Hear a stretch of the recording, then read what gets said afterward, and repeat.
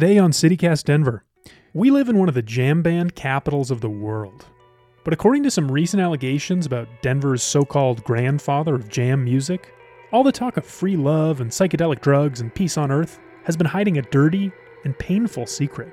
He takes this thing that's really beautiful and he twists it into something that's really gross and ugly and disgusting.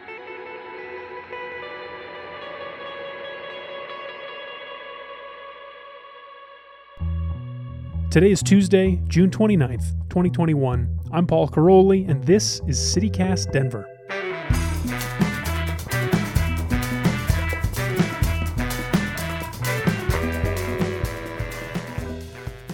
There was a period of about 6 months in my early 20s when I thought I was going to get really into jam bands. I was listening to this podcast where one comedian was trying to convince another to like the band Phish. The pitch didn't work so well on the second comedian, but it was really working on me. Hello! Welcome to Analyze Phish. I'm Harris Whittles, and I'll be your tour guide through the cosmos. Sorry. Well, this is Analyze Phish, the show where I try to get Scott Aukerman. I thought those guys were cool, and the scene around the bands seemed really friendly and easygoing. And so I started listening to Phish and the Grateful Dead and some others, and it just wasn't for me. And I am so glad that I bounced off, because here in Denver's jam scene, there's an important story breaking about yet another bad man taking advantage of a position of power, leading in this case to allegations of theft, bullying, unsuspected drugging, physical assault, sexual assault, and rape. He just gets this idea in his head that if someone's working for him, he can do whatever he wants, because you have to choose between your money, working and being a part of the fam, quote unquote. Today, we're going to hear from a sound engineer named Kylie Herringer. And just a warning, some of this conversation includes descriptions of sexual violence. On Halloween last year, she and a friend were working at the Colfax jam band bar Sancho's Broken Arrow when they allege former owner and at that time manager Jay Bianchi sexually assaulted Kylie and raped her friend. A criminal investigation is ongoing. Wait, can you hear me now? Let me know. Just if it's too soft or too loud, let me know. This is a new setup for me, so I'm excited if it works. It's sounding phenomenal right now. Magic. Aidan Pagnani and Sarah Mount are musicians and organizers behind a new campaign to boycott any establishment associated with Jay Bianchi. It comes in the context of a broader effort and a new organization, the Colorado Musicians Union, to change the scene that Jay Bianchi has dominated for so long. I talked to Sarah and Aidan about Jay and their union, and you're also about to hear excerpts from a conversation I had with Kylie yesterday morning.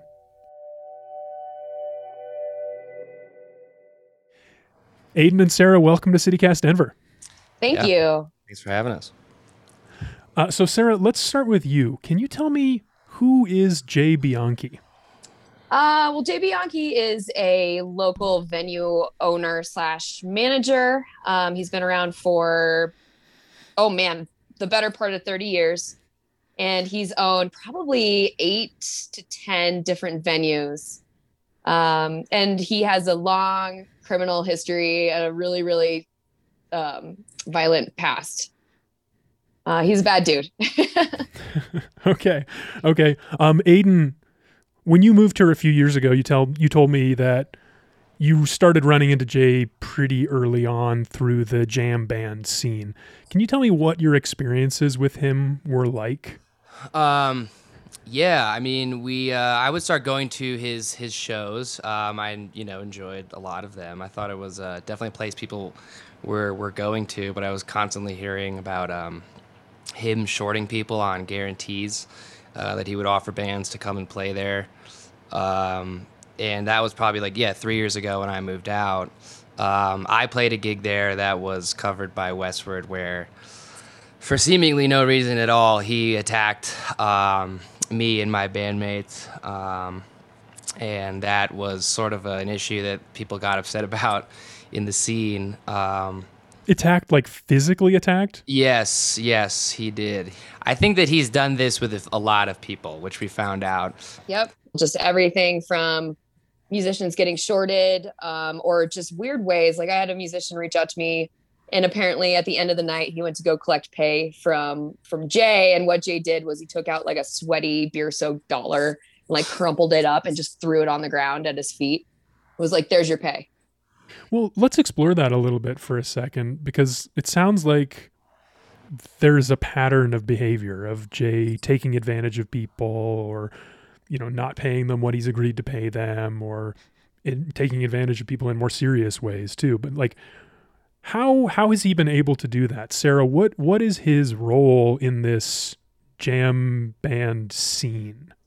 Well, there's a lot of people who call him the grandfather of jam music in Denver, because he hosts so many bands, and they say things like, oh, the music scene wouldn't be the same without him. And I think mostly it's just, I think he grooms people. I think he's just your typical predator, and he has like this group of people around him that he's just really kind to, and he pays out and all these things. And so when there's an uproar, which happens regularly, I've been in the music scene for 10 years, and this is a thing.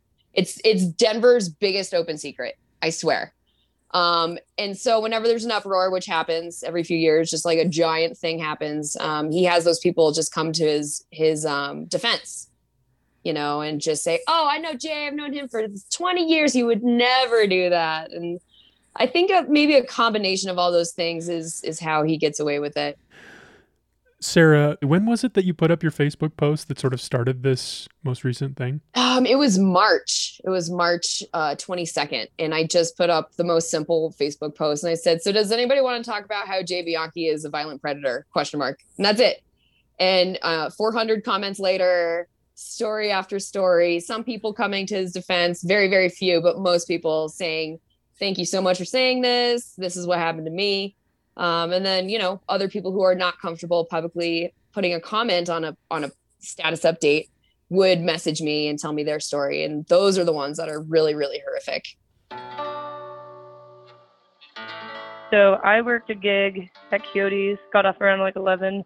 Bonnie actually picked me up, and we found out we both had that there was brunch concerts at both locations the next morning. So we went to go find out what the hell the situation was and to talk to the bosses. So first we tried to go into So Many Roads, but they were leaving. So then we went to Sancho's and hung out, and we weren't planning on staying all night. And Bonnie was the one driving, so she wasn't planning on drinking or like getting wild or anything. And then next thing you know, like within 12 hours, all the stuff happened after that. Like thinking back on it, I always like to play it out in a fantasy setting that I would like knee him in the balls or punch him or go out running screaming that he touched me or like that he was like groping me and crap in the office. And I thought I would do that kind of thing in that situation, but instead I froze and freaked out and texted a couple of people and called someone to pick me up, and then I ghosted and ran away for a month. And it was one of the hardest things I've ever gone through, and it makes me feel so powerless. Are there any themes to these stories that you could pull out? There are. He does, him and his staff, it sounds like, work together to create this entire scenario where somebody slips a drug in an unsuspecting person's drink, mostly women, but guys too.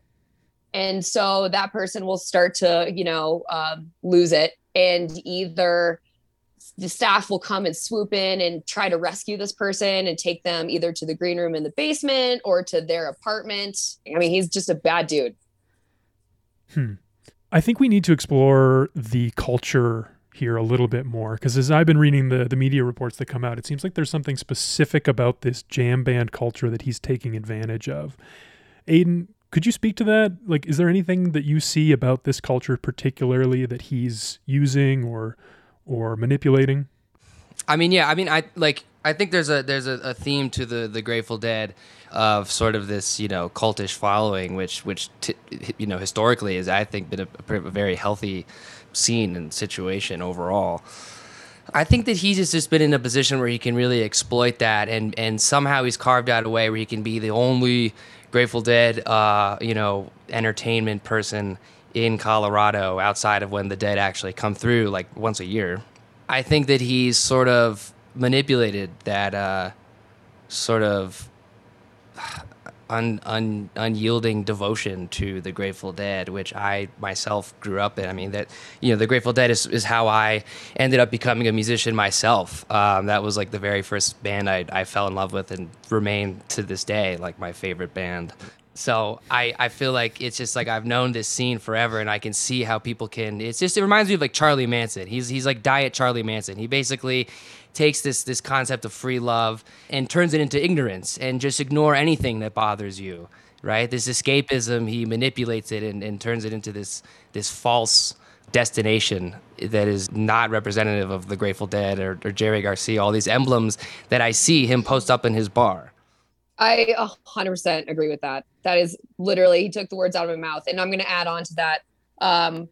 People who tend to be in that scene are, like they like to experiment a lot of time with drugs and everything like that. And I think that is another angle because people are in there looking to have a good time in that way, which is totally cool. It's, you know what?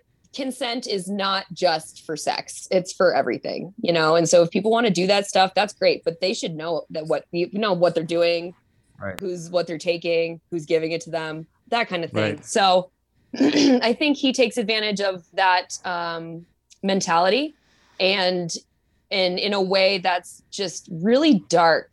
And he takes this thing that's really beautiful and he twists it into something that's really gross and ugly and disgusting. Not only does he use it as a tool to take advantage of situations, he also uses it as a shield for when people do call him out. After I finally came forward is when I started getting some other dumb messages, or a lot of people telling me like, oh, all these people are saying they're going to band together and get their story straight so they can testify against you guys because you're a liar, you got fired because you're a bad sound engineer. I'm like, well, that's not true in the slightest. And I had a woman in the community messaging me saying, we thought you were part of the fam. I guess not. Fam doesn't post air out the dirty laundry on Facebook and stuff. And you're just a liar. And you're not a victim because I'm a victim. You're not acting the way that a real victim would act. I received a bunch of messages, or like this really long message from somebody that was at the bar saying he was speaking on behalf of Jay, or that Jay knew he was messaging me. So this message I received basically told me that Jay wanted us to put in writing that I made it all up. But yeah, there was like this huge portion of it that said that he was just warning me that I should be worried about retaliation if I were physical retaliation if I were to participate in the protest. So I was planning on moving anyways, but I ended up moving a lot earlier, and I've been staying with most of my stuff at my friend's house that I'm moving in with. So you all are now organizing a boycott of 2 bars that he's managing. He no longer owns them, but he's managing them. It's the So Many Roads Brewery and Sancho's Broken Arrow. Tell me about that. How's it going? It's very successful. Definitely. Our goal is to, raise awareness in the community. We've had a lot of bands cancel, mostly local bands, but we did have a really big cancellation that happened directly because of the protest. Looks like Ferguson, Carbone, and Peck. Yes, that's the one.